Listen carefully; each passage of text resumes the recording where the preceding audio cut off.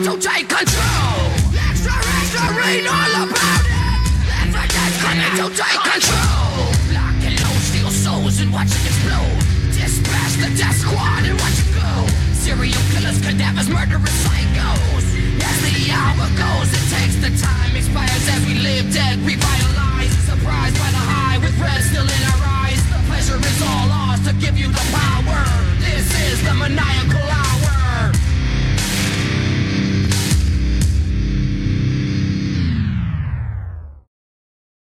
It is Wednesday, January 4th, 2022. Happy New Year, guys. And you are tuned into The Blow-Off, presented by atmarkmedia.com, powered by the Hameen Media Group at channelattitude.com. On this week's show, we're talking some Wrestle Kingdom Day 1-ish, Forbidden Doors, and some other musing notes. But before we dive in, it's my obligation to remind you this is a podcast by the fans for the fans, bringing you all the news that is news from across the professional wrestling world. Find the show online, blowoffpod.com, social media, at The Blow-Off. My name is Dr. Jargo PhD, and I am joined alongside my tag team partner. He is the GAG from the PWC. We call him the COVID Kid. I call him my man, Jimmy T. Welcome back to your show. What's crack-a-lackin', Jargo, and Happy New Year to everybody. And I'm glad I'm back, man. I'm looking forward to this blow-off because we've got quite a bit of news to cover tonight, Jargo. Yeah, a couple of big shows that have taken place over the course of the last, 72 hours or so since the last time we spoke. Of course, AEW Rampage Uncaged over at the Hameen Media Group had a special run-in from the Ayatollah himself, Bin Hameen.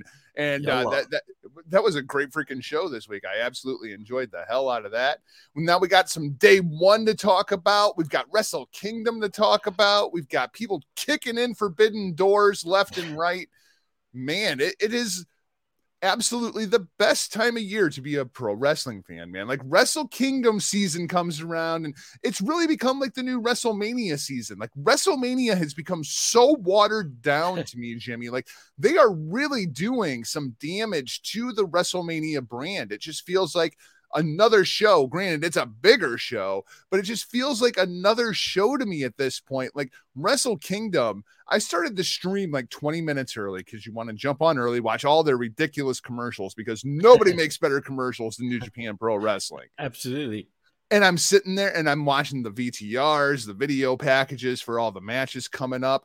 And I got it, Jimmy. It was like, ooh, there's those excitement goosebumps. I haven't felt those in wrestling for like, I don't know, a year. Like, WWE has lost that with WrestleMania. It never really hit me until I was getting ready for Wrestle Kingdom, where it was like, this is special. It's the Tokyo Dome. They're running the 2 giant shows, tons of people. We'll talk about the crowd in a minute. But I mean, what can WWE do at this point to restore the legacy of WrestleMania? Because I never realized it, but it is really getting damaged by these last 3 years. Absolutely, man. Is it a coincidence that WrestleMania has 2 nights now? Well, I feel like it is coincidence. I know that like people want to say like, oh, well, New Japan did Wrestle Kingdom 2 days and then WrestleMania. I think it was more because of the pandemic. I think it was more them trying to recoup revenue lost on live attendance. And I feel like that's why New Japan has kept it going with the 2-night thing too, because this year we did not need 2 nights other than to make up for attendance, because we've lost a lot of attendance over the last couple of years. Oh no, absolutely, man. And the thing about Mania, you know what's fucked up, man. It's becoming really one of my least favorite shows of the year. I'm not kidding when I say that. It feels like such a chore. It does, man. And look, don't get me wrong. Last year's WrestleMania I kind of enjoyed, maybe because we didn't see fans for such a long time. But I'm being honest when I say I don't look forward to WrestleMania like I used to. But as far as Wrestle Kingdom goes, that's a whole different thing altogether, where I always look forward to Wrestle Kingdom, and it does feel like a WrestleMania sort of week. Yeah, it really does, just without all the smaller minor shows, which, right, for those in attendance at whatever WrestleMania city you're going to, there's all those shows, and that's great. But I feel like it's almost gotten to be too big, where it's like, I can't even begin to watch everything, to pay attention to everything that's going on from all these other promotions. I remember one year Rick and I think we watched like 49 shows over the course of that week. I think I remember this. Yeah. I mean, we were just trying to take on as much content as we possibly could. And it's just exhausting. I was running like 3 different screens at the same time. It's absolutely mind boggling. But now, I mean, even like Wrestle Kingdom this morning, if you started at the pre-show Rumble, and you watched that thing all the way through, that was 5 hours. Tonight, it'll probably be another 5 freaking hours. WrestleMania Definitely. That one year ran for like 9 hours. Yeah, that was crazy, man. Like, that was crazy. More is not always better. I still think the best format is those 5-6 match cards like NXT was running, 2.5 hours in, 2.5 hours out, and everything is just top notch. And then there's just so much filler on these shows at this point. I mean, day one went for like under 3 hours. And that was great. That was perfect. Yeah. Let's go ahead. Let's shift. Let's talk about day one. Because it was kind of the best of times, the worst of times for WWE. Obviously we hear the Roman Reigns COVID announcement comes out.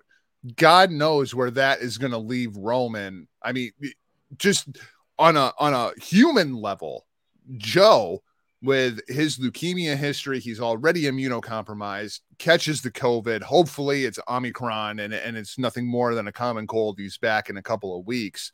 But this is kind of scary if you're Roman Reigns. This is why Roman was gone for so long at the beginning of the pandemic, because Miz showed up with the sniffles and the Usos are like, bro, what the fuck are you doing?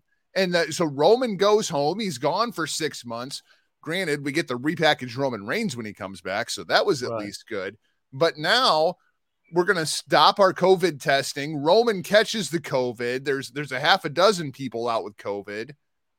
This is really, really like, if I'm Roman Reigns, I'm going, no, I'm not coming back. Not until this shit's over.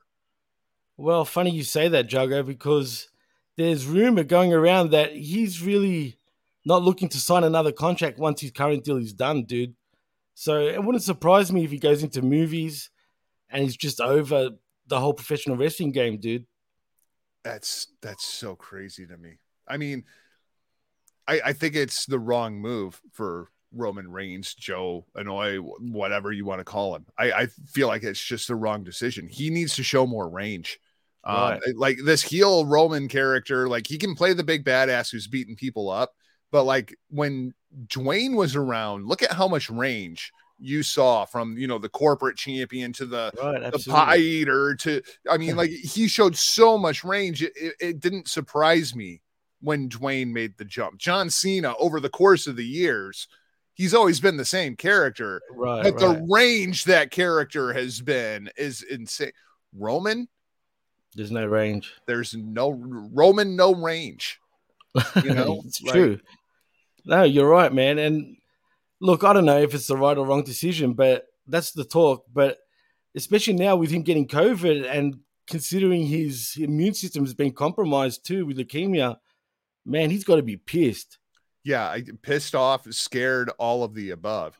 But of course, it causes the big change to the day one main event. It goes from being a fatal 4-way to being a fatal 5-way with Brock Lesnar.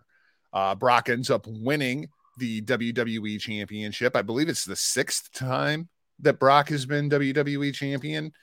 So now we have Brock Lesnar over on Raw, seemingly realigned with Paul Heyman. Like, nothing ever happened, which is a little curious to me. Like, I feel like I started reading the book and I made it about like 15 chapters into the book. And then it just skips like, 5-6 chapters. And now I'm reading the final quarter of the book. It just came out of nowhere.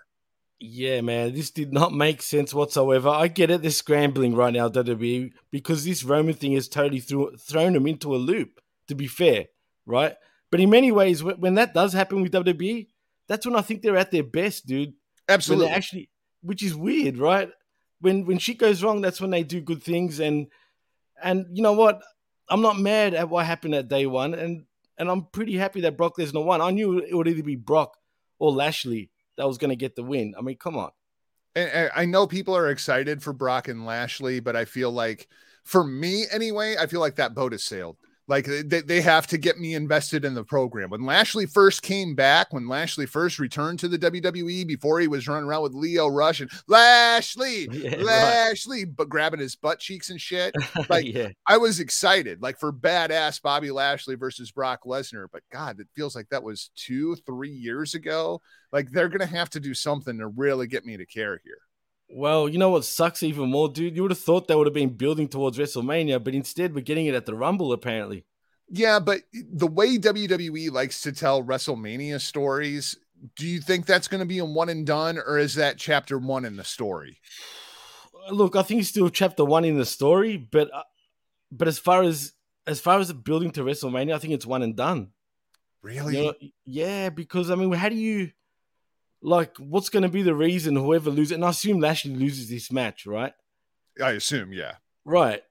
Where do you go from there? I mean, is it going to be a screwy finish? If it's a screwy finish, okay, fine. We can move towards WrestleMania. But, well, I mean, you got Heyman is going to be involved. MVP is going to be involved. Like, finally, Paul Heyman has somebody opposite him in the other corner, which will add a whole other dynamic to the match itself. Right. Maybe we do shark cages at WrestleMania. We'll put MVP in one shark cage, and then we'll put Paul Heyman in a second shark cage, and then the winner, the opposer teams, will drop him. We'll drop him from the top of the dome at WrestleMania. Yeah. You know what's fucked up? I can say picture Vince doing exactly that, dude. And please don't conjure it. Don't make it happen, because I'm telling you now, man. If that happens, wow. It would be ridiculous, wouldn't it? It'd be ridiculous. It'd be the Vince versus Trump fucking hair versus hair match all over again, bro. And Jim Cornette be like, God damn, motherfucker, I did that 30 years ago. What the fuck? What the fuck? Anything else on the card that really stood out to you? Because, I mean, before Wrestle Kingdom this morning, Jimmy, I felt like Usos versus New Day was the match of the year. Absolutely. I'm not going to lie, dude. I was watching that match, you know, thinking, it's the same old shit, right? The Usos against, you know, New Day. But you know what, man? I'm going to say it right now. I truly think that was the best Usos versus New Day match ever. Wow. I would have to sit down. I mean, God, I think they've wrestled each other like 813 times at this point. Easily. I would have to sit down and look through the other 812 and figure out which one I thought was the best one. But this would definitely be on the short list. I thought all 4 guys worked really, really hard. 17 minutes is what that match went. Yeah, I thought that was the best match on the show. And, being the first show of the year, it was the match of the year for, about 2 days. Best pay-per-view of the year, too. Absolutely. I mean, WWE, their props where they belong, right? But then things started to kind of go off the rails for me. Now, Jimmy, I watched through the cock, right? I have Peacock. I pay for Peacock even, right? So I don't see all the commercials and shit. But I know you're still on the network, right? Right. So did you see 815 freaking vignettes on this show? Like, there was a Seth Rollins one. There was like these weird video packages. Evidently, that is where they are running commercials on Peacock for those that are not actually paying for Peacock, because there's a free version of Peacock. That's why there's so many damn vignettes now. But I felt like I was just watching WWE commercials, like showing the Seth Rollins video package. That's the one that really stood out to me. And they're showing Seth when he was a kid and holding up his cardboard belt and his dad's ring that he built for him in the backyard. And it's like, this is all like babyface Seth Rollins shit. Like, what the hell are we doing? And like, I didn't like it at all. And furthermore, I pay for no commercials. It doesn't matter if you're showing me a commercial for toothpaste or the show that I'm already watching. It's still a fucking commercial. You're right. You know what, dude? I pay for the version to not have commercials either, dude. And what do you know? I was getting the exact same shit you were getting on the cock, except I've got the network. Like, at first I thought they were just trying to fill time. because of like the Roman dropping off thing. And it was like, okay, we got to fill time on the show. So we're running all these vignettes. And then I found out that's when they're running the Peacock commercials. And I was like, you motherfucker. So instead of showing me the regular commercials, I'm paying to watch WWE propaganda. That's well put. What? It's WWE propaganda, bro. You're in the universe. As long as you're under that bubble, you're going to get propaganda, bro. I mean, heck, they do change their history, right? They change professional wrestling history in general. Oh, openly. Like, like it's no one's business. You know what I mean? So yeah, man, that's them. It is what it is. They're always going to be like that. So weird to me. Drew McIntyre defeats Madcap Moss.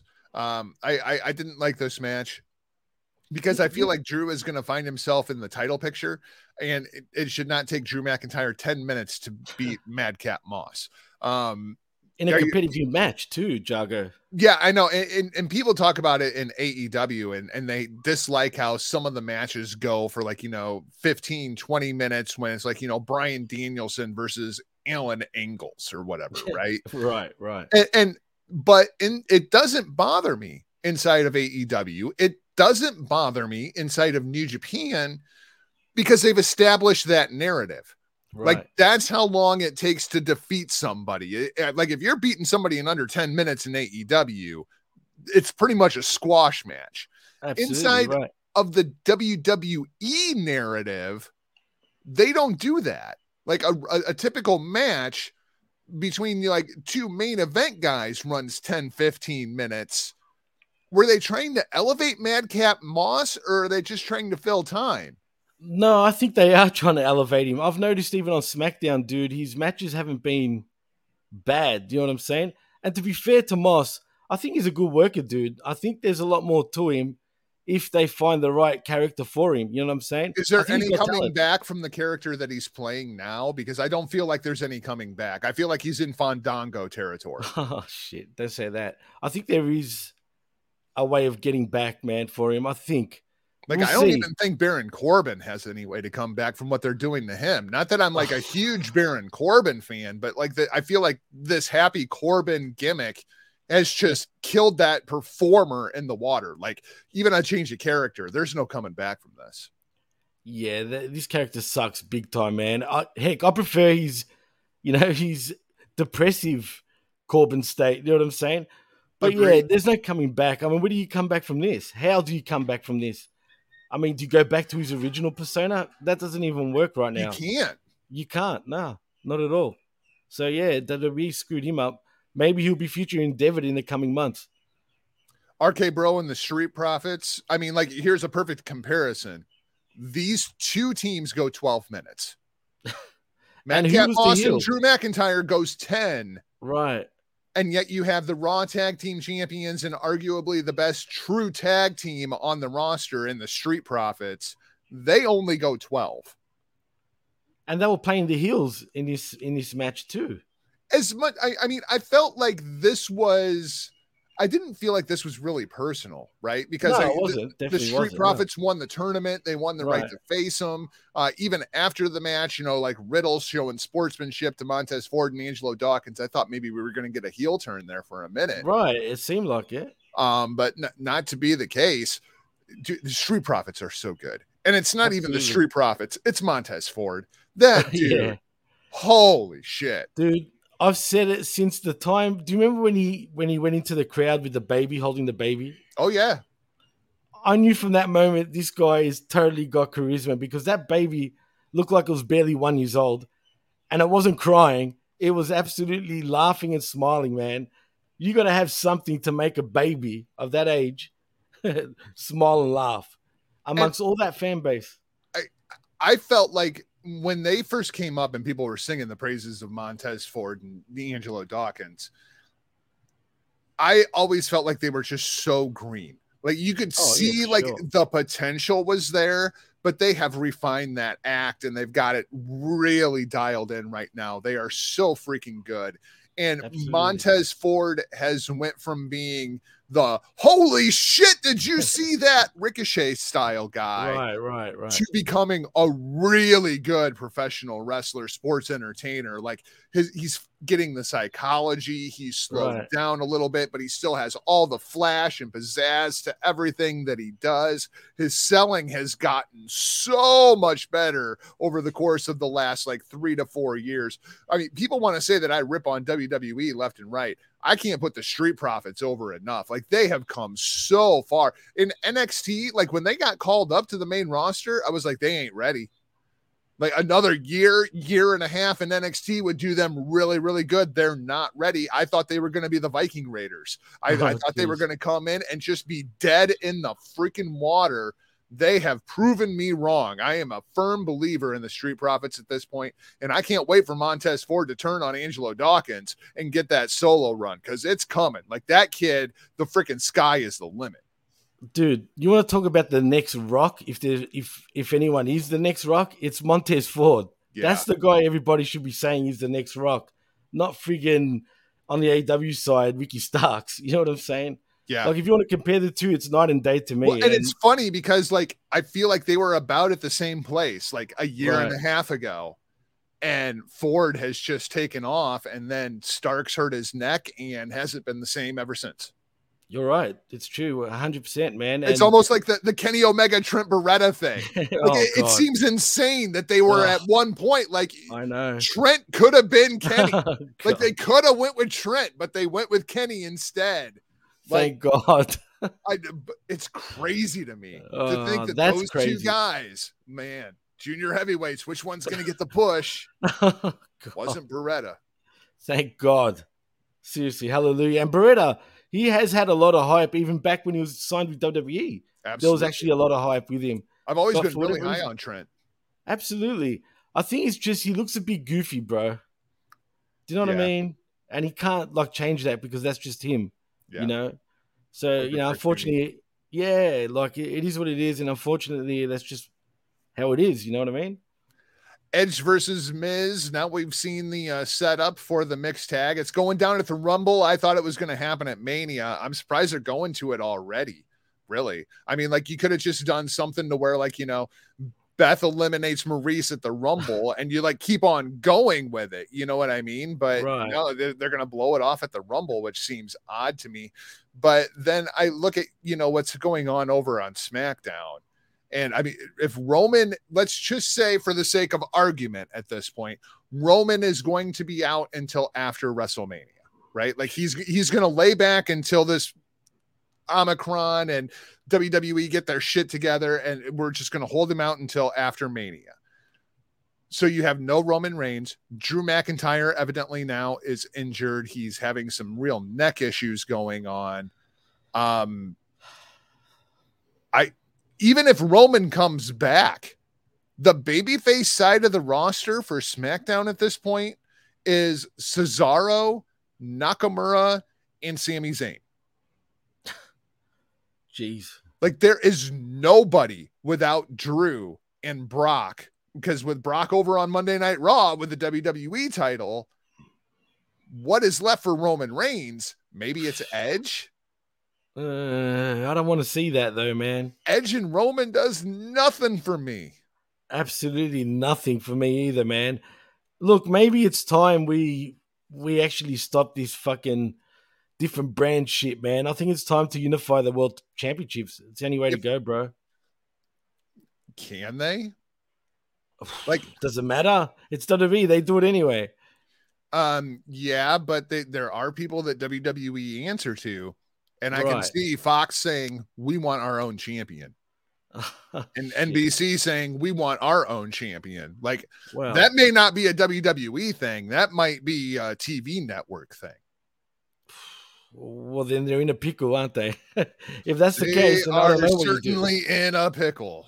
I don't know what to do from there, man. I mean, like, this is how people like Miz get elevated up the card. Because there's nobody else. I mean, I'm looking at Jinder Mahal over on SmackDown at this point, and if Roman is going to be out, Jinder Mahal might be the number one heel on SmackDown because they've destroyed Baron Corbin. right? Like it should have been Corbin. He should be the Right. number one heel on SmackDown, but they destroyed him. Like Jesus. that SmackDown roster, you lose both Roman and Drew, in addition to Brock going over to Raw, and now Sasha Banks. It sounds like she's injured too. So you look at the women's roster opposite of Charlotte. You've got Shayna, Naomi. I mean, maybe you go to NXT, bring up Io Shirai or Dakota Kai. I mean, bring over Bea Priestley from NXT UK, try to tell some kind of a story there. But right. I mean, Charlotte's dead in the water right now too, because she has no contenders. If Sasha is out, that SmackDown show right now is in real trouble as far as star power goes. Well, this is where I would elevate your Shinsuke Nakamura's, bro. You know what I mean? But again, like you got to try. They've been spending 4 years defining Nakamura down. I know. Now you got to turn him back up, and good. I mean, like I almost feel like I go with Sami Zayn at this point after what he was doing with Lesnar. Like, I would definitely, but you can't expect competitive matches between Zayn and say Lesnar. Shinsuke and Brock have had a history in New Japan, actually, as a matter of fact. Yeah, but tell me that what's New Japan, pal?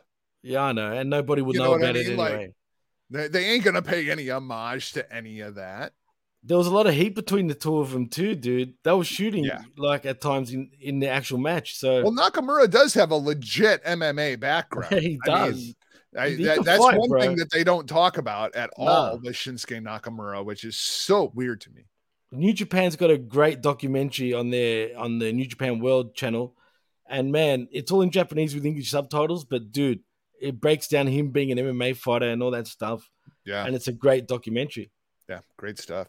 Unlike Becky Lynch versus Liv Morgan, Liv Morgan is not ready for this spot, and I've been saying that as long as I've been watching Liv Morgan. Yeah. And it's sad because it seems like people are really into Liv Morgan. Oh my God, dude. On Twitter, she is just not ready for this spot. Dude, while I was watching day one, obviously I was on Twitter a lot and I was just checking out what people were saying. Would you believe how many people were disappointed that Liv Morgan didn't win? And was expecting. I know, I've seen it too, man. And I'm just like, what? Right, that's what I was saying. And I was saying it. Okay, there is no chance Liv is winning. There's no hope. Everyone thinking that settled down because it's not happening. And it didn't happen. And it wasn't the right time for it to happen anyway. I mean, Becky tried to cheat and failed and still won. Right. I mean, the way that I don't even know how that happened. Like, because Liv goes for her finish out of the ropes. Becky reverses it into the manhandle slam. How did they get so far away from the ropes? I don't have a clue. And at first she did get her feet on the ropes. And she was trying. She got dragged. Right. And then it's like she got dragged sort of forward somehow. And yeah, it was a botch finish. It was definitely supposed to be, the finish with her having her feet on the ropes, but they screwed it up. 17 minutes. Wow. Yeah, this match, I won't lie, I was sort of in and out of this match, big time. Yeah, I was not into it at all. Not at all. And then, of course, your main event, Lesnar goes over. All in all, day one-ish. What do you think, man? Are you thumbs up? You thumbs down? Thumbs in the middle? What did you think of this show? How was WWE's first outing of 2022? It was a pay-per-view of 2 matches, dude. No, it was a premium event. A premium special event. I forgot. It was a premium event. That's right. Can you believe that? How they did that now? But anyways, my bad. It's a premium event. But it was a premium event of 2 matches, nevertheless. That's all it was, man. It was all right. It was a thumbs in the middle. A lot of filler. And it felt short too, man. And the main event, especially to me, I did rewatch it just because I wasn't sure with myself if it felt short. But it felt short at first to me, man. And then when I rewatched it, it didn't really feel short after all. But it was a frenzied match. I actually thoroughly enjoyed that, you know what I mean? But it was kind of obvious what was going to happen, though. God, it's got to be Nakamura. It's got to be. See what I mean? It's got to be Nakamura, man. I mean, let's hope that Roman is back here in like a week and a half. But I mean, I'm just looking at that babyface side of the SmackDown roster. Cesaro, Nakamura, and Sami Zayn. That's what you got. It's got to be Shinsuke and Sami Zayn. Except Sami Zayn, they need to build up where he's actually competitive.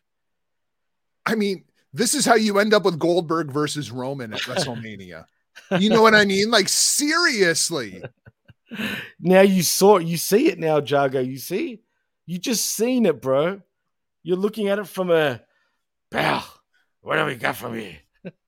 You're looking at it from Vince's eyes now, bro. Well, this is the problem. This is what drives me insane about WWE, right? Like, when you just book 50-50 and you spend all this time, like Sami Zayn, one of the best baby faces of a freaking generation, Shinsuke Nakamura, one of the best pure combat striking professional wrestlers over the course of the last 20 years, and Cesaro, who pound for pound might be the best professional wrestler in the world, and I don't want to see any of them versus Roman Reigns in the main event of WrestleMania. Like, because they've spent so much time defining them down inside of the booking. It's not the fault of the performers. It's entirely the fault of the booking.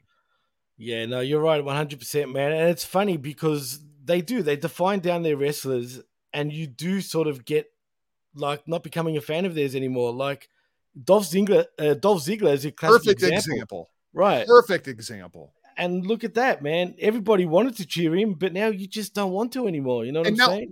And when you try to warm him up, you can't, because legitimately everybody on the roster has beaten Dolph Ziggler.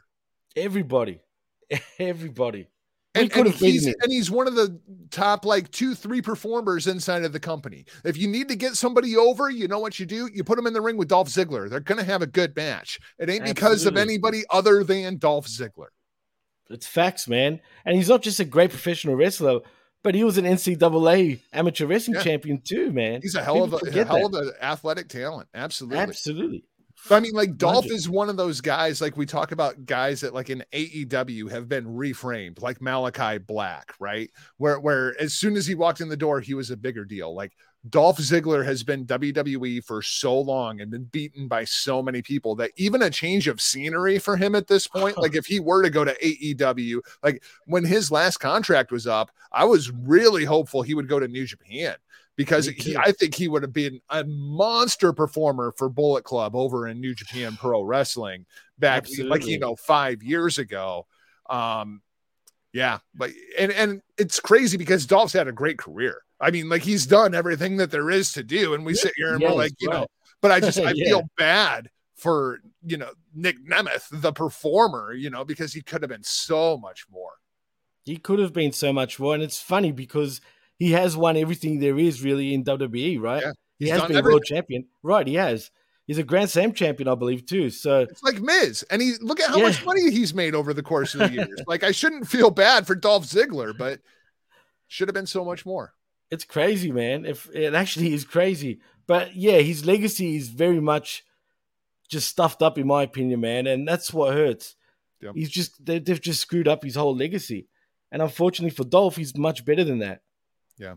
Let's just touch on AEW here real quickly before we talk about Wrestle Kingdom, just because we've got a couple of Japanese and AEW crossover stories that are kind of going on here, Jimmy T. Number one, Kazuchika Okada made the mistake of saying in an interview that he would like to wrestle Bryan Danielson, and he would also like to wrestle CM Punk while they are active. In fact, Okada said Danielson and Punk would make for some incredible matches. A lot of those dream match scenarios are about getting excited for the possibilities. And once the match is done, it's done.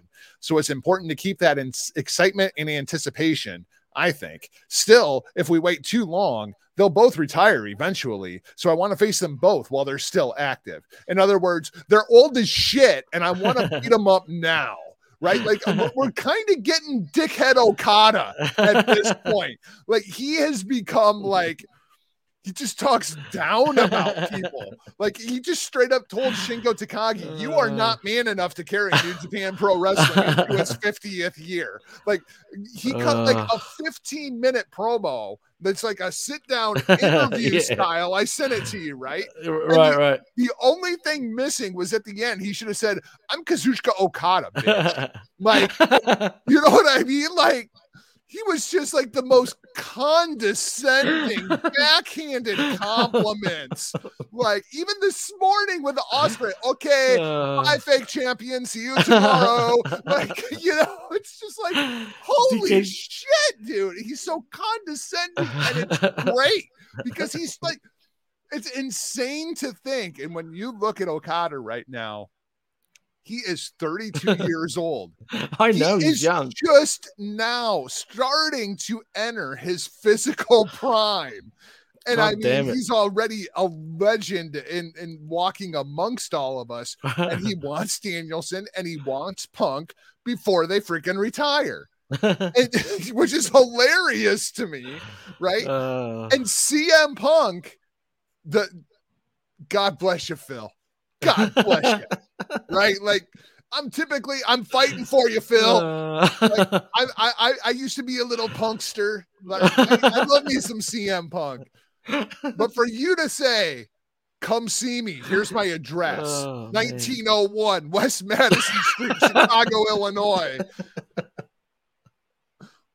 Phil, bro. What are you doing? Man. What are you doing? Bro.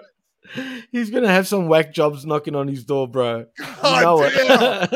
If that's his real that address. Is his real address. Phil has a set of cojones. I mean, you live in Chicago, bro.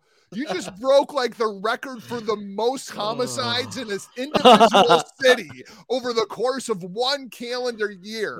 And you're on Twitter telling people, come on over, bro. Here's my address. That's dumb crazy shit, Phil. That's dumb shit, Phil, man. No doubt about it. And dickhead fucking Kazuchika Okada, bro. I love it. Dumb shit, Phil, and dickhead Okada. Dickhead Okada. It's got a good ring to it, man. Dickhead Okada is my second favorite Okada, right behind Pirate Captain Okada. If you've seen the picture, if you know, you know. They're funny too, bro. And he wears his little fucking sailor shit. You know what I mean? When he does that shit, where he wears a little pirate hat. Oh my God. Tourist Okada is up there too. Like when he's just going to like San Francisco Giants baseball games. He's stereotypical, bro. He did it here too. When he was here, there's people wear these beer shirts, right? It's called CUV, right? Carlton United beer, it's called. For whatever reason, the hippies fucking wear them. But when he was here, right, he was wearing the same thing. Right. He's wearing the shirt and the hat going sideways. And he was flaunting cash, like Aussie money, like just flaunting it. You know what I mean? And I'm just like, look at this guy. Seriously. Absolutely ridiculous. Which match would you rather see, Jimmy T? Would you rather see, you know, ridiculous Phil versus Dickhead Okada? Or would you rather see the American Dragon Bryan Danielson in a more serious Rainmaker? I mean, like, because I think both could be fun. And not that the Punk Okada thing wouldn't be presented more seriously, but I think Danielson Okada has a much different feel to it than what Punk Okada would have. And it has a lot more meaning to it too, for whatever reason. It just feels like it's meant to be, if that makes sense. You know what I mean? Yeah, I'll definitely prefer Dickhead Dan versus Dickhead Okada. I'm already laughing at the thought of it because it'd be fucking funny. And if you want to chuck in ridiculous Phil, you can do that too. I mean, it'll just get outrageously fucking brilliantly ridiculous, this little feud. You know what I think it is? When I think of where Punk's character is right now and Okada's character versus Danielson and Okada's character, like the Danielson character, especially as a heel, as a full-blown heel, feels so much more serious. Like it would be more dangerous. Like Punk versus Okada, yeah, that's a dream match, but you know, the creative is going to be it's CM Punk versus Kazuchika Okada, whereas Danielson on the mic right now would go out there and just tear Okada apart. He would absolutely tear him a new one, dude. But that's the only thing I'm worried about too. If they're going to have promos, the Japanese, because Okada, he acts like he can't speak English for shit. I know he understands a lot more than he lets out, right? Yeah. That's a fact just from personal experience. Yep. Right? It's like, I know what you're doing, you know what I mean? But I just hope it comes off like, okay, maybe this is the time where we will see Okada speak a bit of English, you know what I mean? Like properly. I'm not even sure I need him to, though. I mean, no, like, not for fans like us, but for the but I'm not sure. base. Like, when I look back at NXT and like the way Io Shirai has been presented, right? Like she's not cutting promos in English. She just like they do her vignette or like even like that interview I sent you with Okada recently where you know, it was just captioned in English. But I feel like even in the Japanese, like with the tone and with body language, Okada can really get his point across. Oh no, definitely. You know, and so I would primarily do like just pre-tape video packages of him talking about Danielson. And the other thing is too, is just the level of work, right? Like Punk is not on the same level in ring that Danielson is. He never has been. No, never has been. Right. And Danielson could be, I'm the best in the world. I am the best professional wrestler in the world. And I have been hearing for years about Kazuchika Okada and how he's the best in the world. And that's why I'm here. Like, I think it just feels bigger. It does. Definitely does. And him saying he's going to kick Okada's head off. I'd love to see that. Fucking head in. You bet. Right. Absolutely. I'd love to see that, man. And I'd love to see that match in general. That's a dream match. Absolutely. Where's the feel Okada? It'll be more shenanigans a little bit, I feel. Yeah, it feels more novelty. Yeah, definitely. We'll see, though. We'll see what happens. Have the stakes. Especially if you would have Danielson beat Page tonight. If Danielson becomes AEW World Heavyweight Champion while Okada is IWGP World Heavyweight Champion, that'd be huge. That could be like a real battle of the belts kind of situation. Oh, that'd be huge. And if they want to play smart, I'll go with Okada winning the AEW World Heavyweight Championship just for like an invasion angle where the AEW guys now have a reason to go over to New Japan and get that belt back for AEW. Yeah. That story, that writes itself, man. And of course, if you're going to do that, there's only one guy that can go over to Japan and defeat Kazuchika Okada to bring back the AEW World Heavyweight Championship, and that's obviously Kenny Omega. Oh, that'd be brilliant. Tell me that wouldn't make so much sense. And that's your blow-off between the two of them. Never to wrestle each other ever again. That's it. It's done. That's so romantically written right there, dude. That's perfect. Absolutely, bro. Hopefully they think like that. You know what I'm saying? Because it really does write itself. A couple other talents that are going back and forth on Twitter. Not quite the level of CM Punk and Kazuchika Okada, but boy, is it just as much fun for me. Maki Ito. Maki Ito. And I know she is an acquired taste, and I certainly have acquired that taste. I love me some Maki Ito. I just think she is freaking hilarious. Jimmy, do you like Maki Ito or do you hate Maki Ito? I don't hate her as much as others do, bro. I'm not there's a lot of people who just hate that chick. A lot of people absolutely hate her. I don't even get it, man. Like, she's funny to me. So Tokyo Joshi, which is where Maki Ito works, recently won the International Princess Championship. And during the media scrum, she made the comment, with this belt, Ito will definitely go to AEW and fight Thunder Rosa again. And Ito will definitely win. There are many more attractive people in the world, and Ito wants to beat them all one by one with this belt. To which Thunder Rosa replied, I was actually thinking the opposite. For the record, I beat you for that championship before, and I will again. Number 2, Maki Ito, you must be out of your freaking mind if you think you can defeat me. Bitch, it's open season. Ass whippings are given for free at AEW. Get in line. Yes, Please give me Thunder Rosa versus Maki Ito. I know that there are going to be people that are going to hate it. There are going to people that are going to bitch and moan and complain. And then they are going to watch it and they are going to be thoroughly entertained because that's what both of these ladies do. Jimmy, I'm absolutely here. I'm almost as excited for this as I am Danielson versus Okada.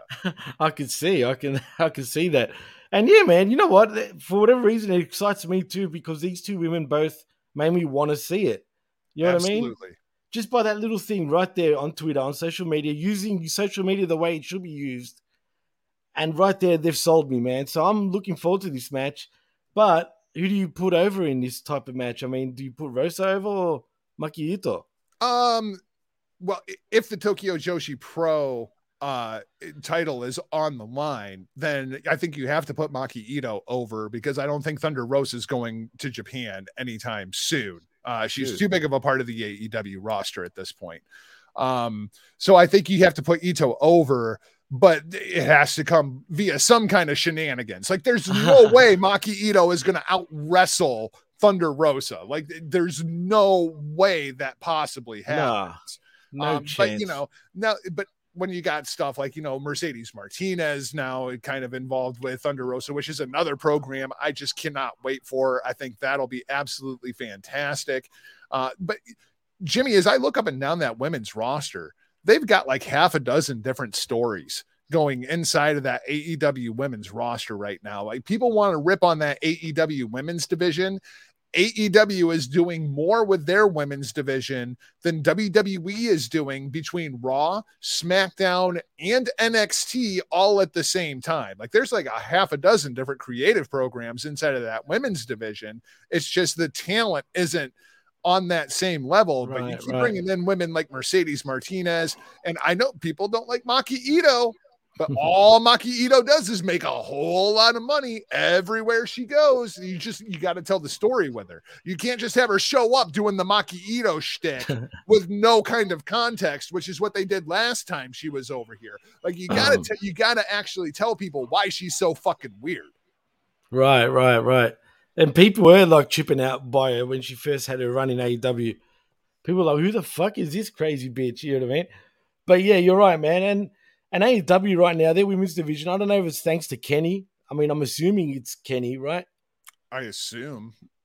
Well, man, he's starting to really make this female division, I mean, possibly the best in professional wrestling, man. I mean, they're really starting to sign. It's in the conversation, and 2 years ago, it wasn't. It wasn't. And if they get Toni Storm, she's arguably a top 5 female professional wrestler right now, right? Would you say? I mean, dude, she changes the whole division altogether. I don't know, man. I am so like partisan at this point. And I cannot wait for Wrestle Kingdom Night 2 to see this Stardom match because I am so high on Stardom. And like, I really hope these girls go out there tonight and just absolutely freaking kill it. Cause I still think Stardom was the promotion of the year in 2020. I think it was the promotion of the year in 2021. They need star power to get some eyes on it. And even if that star power is a Toni Storm returning or a Bea Priestley returning, Kairi Sane coming back, Kairi Hojo, Io Shirai's contract runs out and she returns to Stardom. Like they need star power, but their talent, when you asked me about like, you know, the top 5 women's wrestlers in the world right now. I mean, I'm looking at Utami, Siri, Julia, Tam Nakano, Mayu Iwatani, it's all Stardom, but I really feel that way. Like they are just so freaking good right now that even, you know, Britt Baker she might crack my top 10. Shit. Well, that says something, man. I mean, I was seeing Michael Davis's top 10 women's wrestlers, and I mean, I was pretty not surprised by his lineup, but there are a lot of females that people wouldn't know that are out there, man. Yeah. I mean, definitely. Hashtag Team Tam all day, twice on Sunday. Well, man, you know what? Women's wrestling right now, I think, is on a bit of a renaissance. It really is. Outside of WWE and AEW, because there's a lot of good female talent coming up right now, man. A lot. A lot. Yeah. Let's wrap things up this week. Let's talk some Wrestle Kingdom. Jimmy, what did you make of this morning's show? I watched the show live. Did you get a chance to watch the show live? Yeah, I did. And it was okay, man. One thing I was disappointed with, wasn't Kevin Kelly supposed to be in Japan?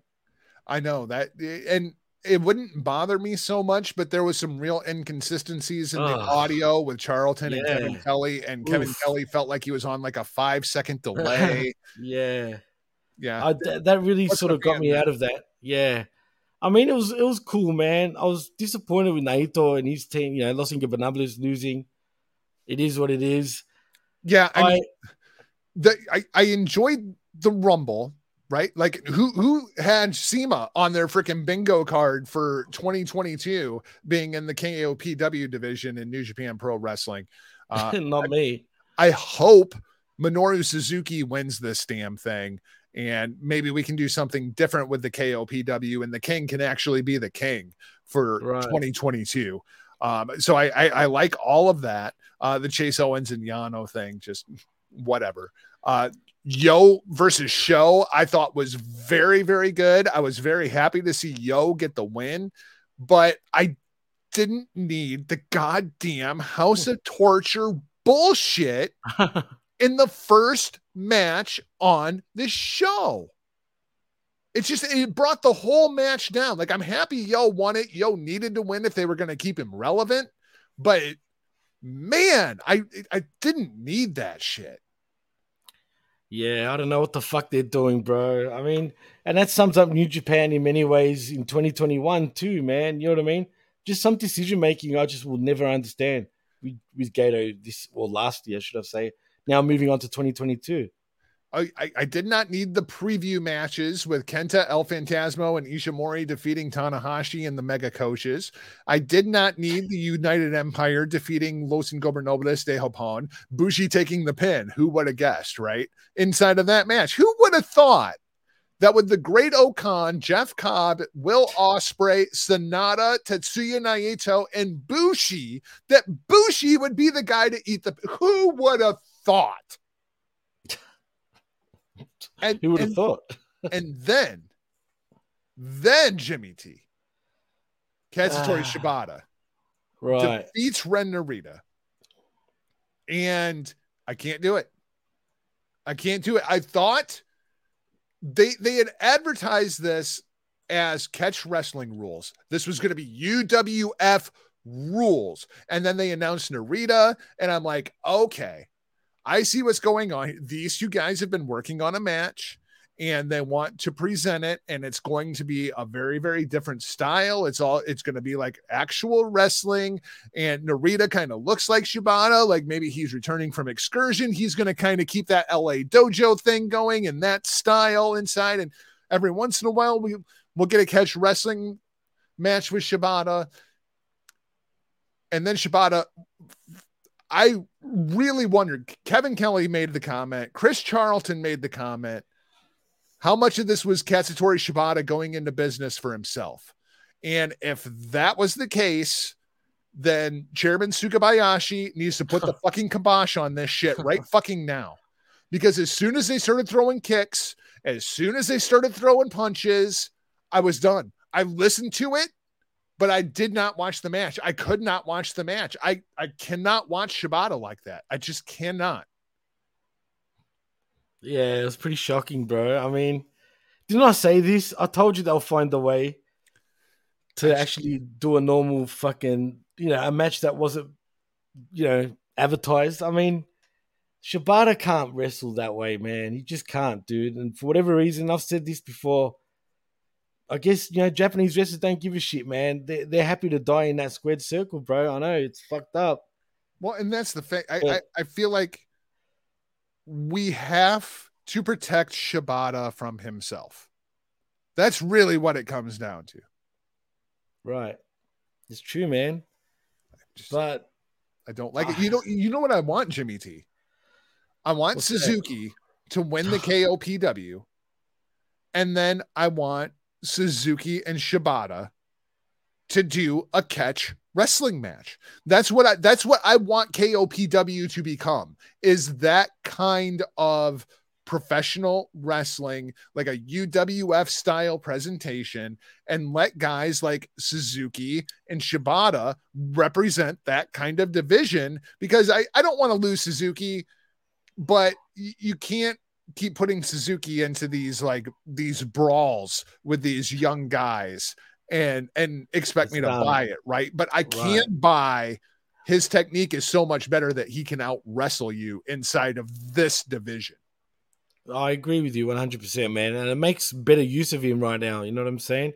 Yeah. But I just hope Suzuki is smart enough to know to keep it that way if that happens, right? Because imagine a crazy fucking Suzuki and Shibata, dude.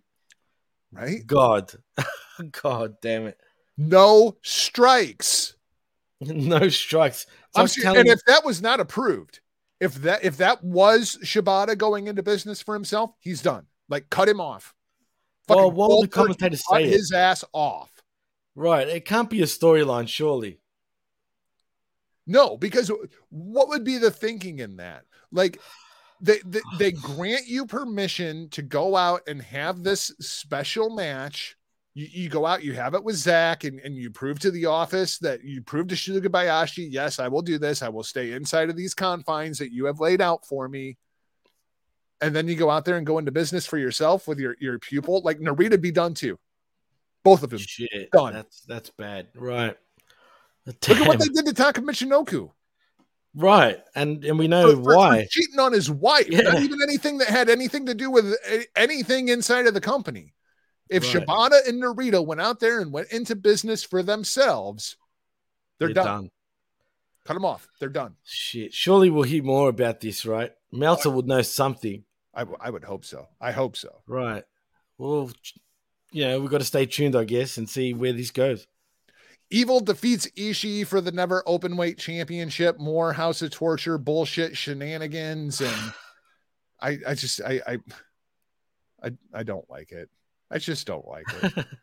The Chaos team of Yoshiban Jovi and Roman Reigns, Hiroki Goto, defeat the Dangerous Tekkers. And this was an ass whipping. Like, it wasn't even close. I didn't understand that booking at all. It was domination from Goto and Yoshiban Jovi. They didn't even look tired by the end of the match, bro. Oh, crazy. I didn't understand that. El Desperado defeats Hiromu to retain the IWGP Junior Heavyweight Championship. And I kind of saw this one coming. I saw this one coming when they changed the titles on the tag match, because there was no way they were going to do 3 title changes in a row. And I didn't think Shingo was going to retain. So I kind of saw that one coming, but I was still surprised. Yeah, hopefully this means something great with Hiromu. And just quietly, what was with his entrance gear, man? He looked like an octopus coming out. Well, he's Hiromu. It looked funny.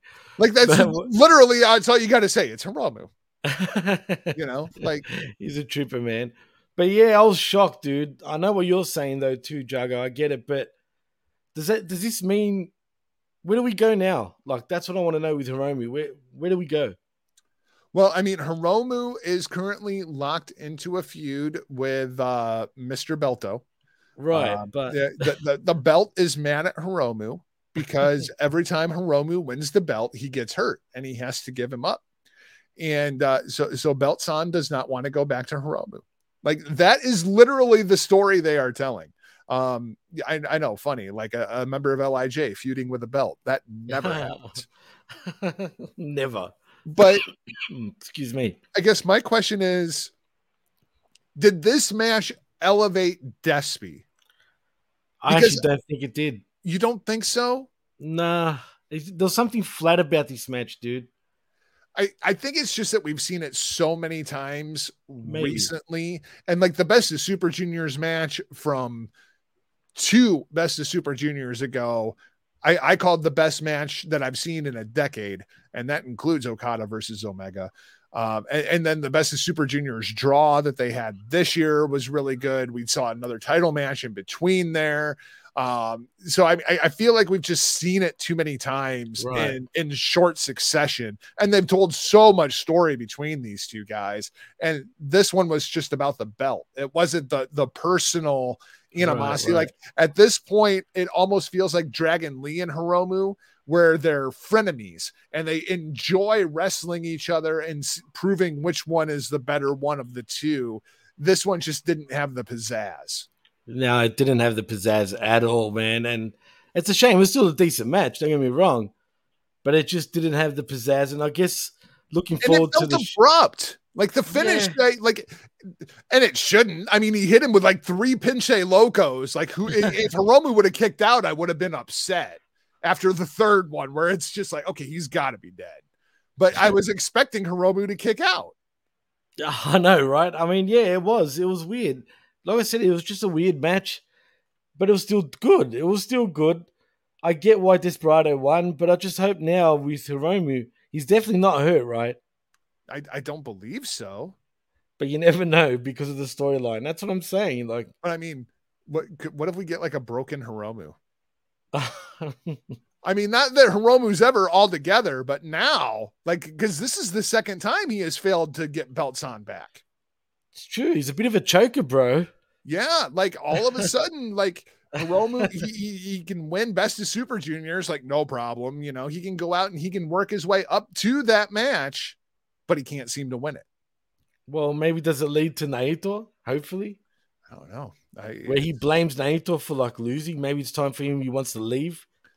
The thing that really stood out to me was it was so short. It was like, 17, 18 minutes. Right. Yeah, that's true. That's true, man. Maybe, I don't know. Yeah, it's weird, dude. That is weird. Well, I think what it was, and logically, Okada and Shingo went like 38 minutes, right? So you don't want back-to-back, matches that are going to be that way, but you'll gas everyone out like right. That. But it still felt very abrupt. Yeah, maybe. Yeah, I can't put my finger on it, but it definitely felt abrupt, like 100%. But it was a strange match. Put it this way, I didn't enjoy it like I should have. Right. Yeah. Yeah. I expected more. Definitely. Kind of like the match between Hiromu and Kushida from that had to be 4 or 5 years ago now at this point, where Hiromu basically just squashed Kushida, like jumped on him literally as Kushida was walking to the ring and then beat him in like 5 minutes. And everybody was like, oh shit, didn't see that coming. Weird. Yeah, that was weird. That was like Tourette's weird. That was but it was fantastic. It was great. Right. The story they told. Yeah, absolutely. Nobody saw it coming. Okada defeats Shingo Takagi to become your new IWGP World Heavyweight Champion and seemingly retires the V4 properly, the way that it should have been retired the first time. We get the interaction with Dickhead Ospreay, and everybody has forgotten about Shingo Takagi already. Like Okada put Shingo over in his post-match promo and thanked him for the great match. I thought I had it at about 4.5 stars. Thought it was really, really good. Jimmy, what did you make of Okada versus Shingo? This is what, part 3? I believe it is part 3. I'll definitely give it a 4-star match. It was the match of the night by far for me. And yeah, I mean, but the only thing is it was dead obvious that Okada was going to win. We were saying this from like 2 months ago. Right. That Okada is going to win. Once he won the G1, it felt like the conclusion. I just don't like how the version 4 is retired now, dude. Yeah. I'm interested to see where that story goes. I am interested. They know that belt is the best version. I mean, come on. Come on. And this new thing, I hate it, dude. I can't stand it. Like maybe that's what it is, man. Like, go back to the version 4, guys. Come on. Yeah, please. Please. Please. Thought the match was really, really good. Loved Okada's post-match. Goodbye, fake champion. See you tomorrow. Thought that was I popped so freaking hard. And then Ospreay, you called me a fake champion. Oh, he was pissed. It's great. Well, tonight's match is going to be absolute doozy, that's for sure, man. But who do you go? Like, where do you go? It seemed there seems to be a lot more debate about this than I thought there would be. Like, you There go with is, Okada. dude.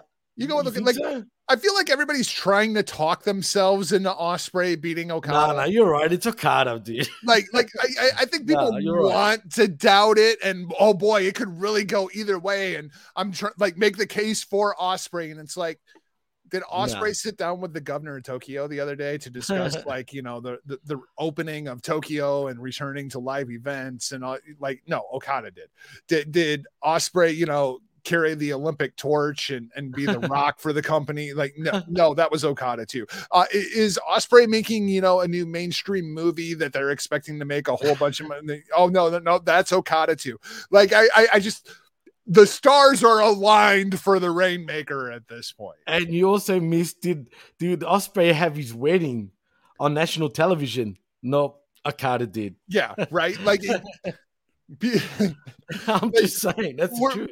We're trying to talk ourselves into reasons like, well, you know, inside of the storyline or the narrative, you know, like you go, well, yeah, it would be great with Ospreay. No, bro. It's a false hope, right? You're trying to talk yourself into Ospreay retaining this title. Like, you sold me, dude. You sold me. It was like I snapped out of it, bro. It was like, you know what? Nah, fuck, you're right, dude. It's Okada. It's Okada. Yeah, 100%, man. You think they're going to have Will Ospreay as the face of New Japan Pro Wrestling as we enter into our 50th anniversary? Hell with you know, Antonio Inoki doing the video open and talking about how he's going to be at the anniversary show? And no, they're going with Okada. Of course, they're going with Okada. I know I'd be pissed if I was Ospreay in a weird way, but look, man, see the Shingo Okada match is already an afterthought, dude. Have you noticed that? It's already an afterthought. Everyone's moved over to Ospreay and Okada, which I think has much more on the line, in my opinion, than the Shingo Okada match did. Shingo's time was all right, but it's Okada's time now, man. Like you said, there are a lot of comparisons to be drawn between Shingo Takagi as IWGP World Heavyweight Champion and Hangman Adam Page as AEW World Heavyweight Champion. Absolutely. There's a lot of comparisons to be drawn there. AEW can get out of it tonight. Like, Shingo is great. I think Shingo was the best professional wrestler in 2021. I think he had the biggest quantity of quality matches over the course of the year, but there's something missing. Yeah, there's something missing, and Hangman's the same way. Like, he could go out and have barn burners left and right while he's the champion, but there's something missing. There's something missing, and we're saying it from the start of Shingo's run, just like Hangman's. And and I feel bad for Shingo. With Shingo's case, I feel like the machine didn't get all the way behind him, if that makes any sense. But what more could they have done? I mean, they pushed Shingo pretty freaking hard, man. No, they did, but like having more out there, like representing the commercials, and like instead of having Tanahashi all the time or Okada, they weren't really doing that enough. You know what I mean? Like stuff like that. Yeah, but that doesn't fit the Shingo. I know, but still, like it's just that's not Shingo. You know, you're right. It's not Shingo because he's a lot more, you know, to himself, more shy, if anything. But he's more tranquilo. He is. He's chilled, bro. He's very chill. Yeah. Absolutely. It's true. So that's going to wrap things up for this week's show. Thanks for listening and or watching. If you haven't already, please hit that subscribe button. Then visit us over at Mark Media, at markmedia.com. All kinds of great pro wrestling shows over there, as well as some other stuff that we got going on, like Jeff Lippman with the Garden of Doom. You can keep up with me across all social media platforms at Not Jargo, at The Blow Off, and of course, blowoffpod.com. Jimmy T, the man from the PWC, the GAG, the COVID kid. What all you got going on this week, my friend? Well, we just finished doing a day one review with myself and Kevin Panetta. Sexy time, Kevin Panetta. Sexy time with Kevin Panetta. He gave his first $1 of 2022, so you have to tune in right there, which you can find also over here at markmedia.com. And if you want to follow me, please follow me at DJ Mass Effects and at the PWC Network. That's about it, Jago. Fantastic. We will talk to you. Let's see. When will we talk to you? Because, that's right. We will talk to you on Sunday this week. And it will be on Sunday because Battle of the Belts is going down on Saturday night. So we will hold off. We will talk Battle of the Belts. So we will be back Sunday morning, roughly 10 a.m. Eastern Standard Time. We will talk to you then. Hit us up at atmarkmedia.com and for now, we're off like a prom dress. See ya. Peace.